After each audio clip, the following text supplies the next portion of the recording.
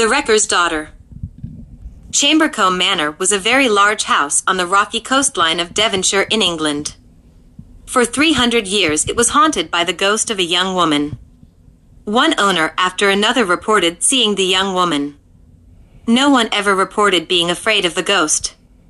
But no one ever knew who she was not for 300 long years. Then about 100 years ago, the owner of the house discovered a tiny room. It had been hidden away behind plastered walls for years. Inside the little room was the skeleton of a young woman. She was lying on a beautiful bed. She was still dressed in the clothes she had worn more than 200 years before. The clothes had been soft and beautiful, but they were now dusty and fragile. The skeleton wore beautiful rings and necklaces, now dark with age. But still, no one knew the woman's name. No one knew why she had been hidden away in the tiny room for so many years. The skeleton was soon buried in a small cemetery in the village. But the sad ghost continued to walk up and down the halls of the old house. Why was she there?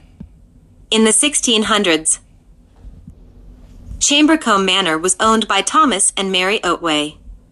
The Otways owned a little shop. But no one knew that the Otways were wreckers. During stormy weather, when the Otways knew that a ship was sailing by the coastline, they would build a fire on the shore. The captain of the ship would think the fire was a light to guide him to safety. He would sail his ship into the big rocks on the coast. The ship would crash into pieces. The cargo would wash up on the shore. The Otways would gather all the valuable goods and store them in a cave. The cave led to a secret tunnel that went right into their house. No passengers or crew ever lived to tell the story. One night long ago, the sky was black except for some streaks of lightning. Thomas searched the sea each time the lightning flashed. She's still there," he shouted. "Maybe she has seen our fire. Pile on more wood." "We must make a large light for the ship to see," Mary said. "We need more goods for our store." Mary and Thomas piled more wood on the blazing fire so the heavy rain would not put it out. "She's seen our fire," Thomas said. "She thinks it's the safe channel." Mary and Thomas stood in the rain and wind. They watched the ship roll and toss on the waves. They heard the crunch of wood as the bow of the ship struck the rocks. "There she is, Mary," Thomas yelled. "She's wrecked." Mary thought she heard cries for help above the roar of the waves. She closed her eyes and put her hands over her ears. They began to search for the boxes and crates. Thomas set his lantern by his side to pick up the boxes. The yellow rays from the lantern fell on a still body lying face down in a shallow pool of water. "There's a woman here," Thomas called. "I think she is alive." They pulled the woman from the water. Thomas leaned down and put his ear to her heart. "She is alive," he said. Mary saw that the woman's face was badly cut from the jagged rocks. Her heart sank. She wanted to help this young woman. "We can't leave her here," she said to Thomas. "All right, Mary, we'll take the lady with us," Thomas said. He picked up the woman and carried her safely into the cave. They put the woman in Elizabeth's bedroom. Elizabeth was their daughter. 13 years ago, the young girl had run away. Life in the tiny village and work in the store was not very exciting for her. She had not known about the fires, the shipwrecks, or the secret tunnel. They had never received a letter from Elizabeth since then. Mary had cried for years before packing Elizabeth's clothes away. This woman and Elizabeth were about the same age. Mary sat by the woman lying still on the bed. She had cleaned her face and wrapped bandages around it. But there was nothing else Mary could do. The lady was dying. "What can we do with her body?" Mary asked. "If we report her death, people will know we are wreckers," Thomas said. They sat next to the young woman until she stopped breathing. The sun was shining brightly through the windows.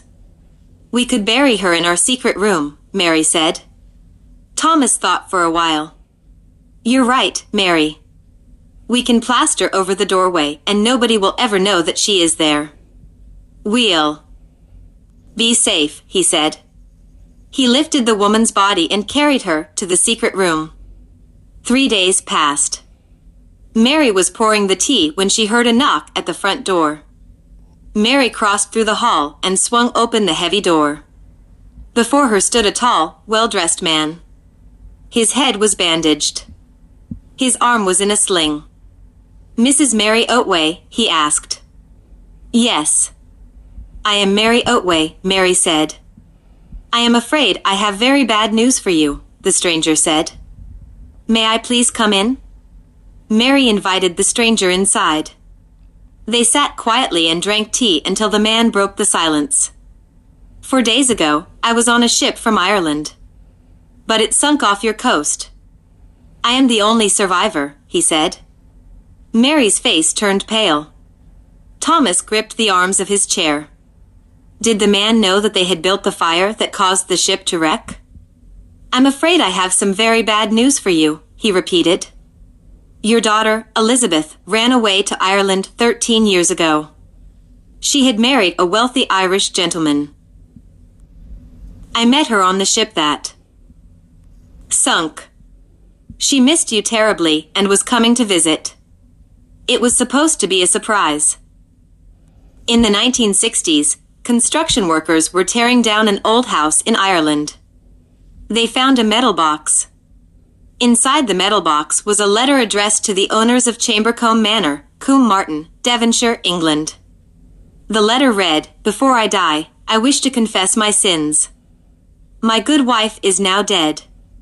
I cannot go unless someone knows what I have done. My wife and I lived for a number of years in Chambercombe Manor. We were blessed with a beautiful daughter, who ran away when she was still a girl. We caused a ship to wreck and killed our own daughter in the wreck. We placed her body in a secret room. We could no longer live in our house. We thought we saw our daughter's ghost in the house. We moved to Ireland so we could be near our grandchildren. May God forgive us."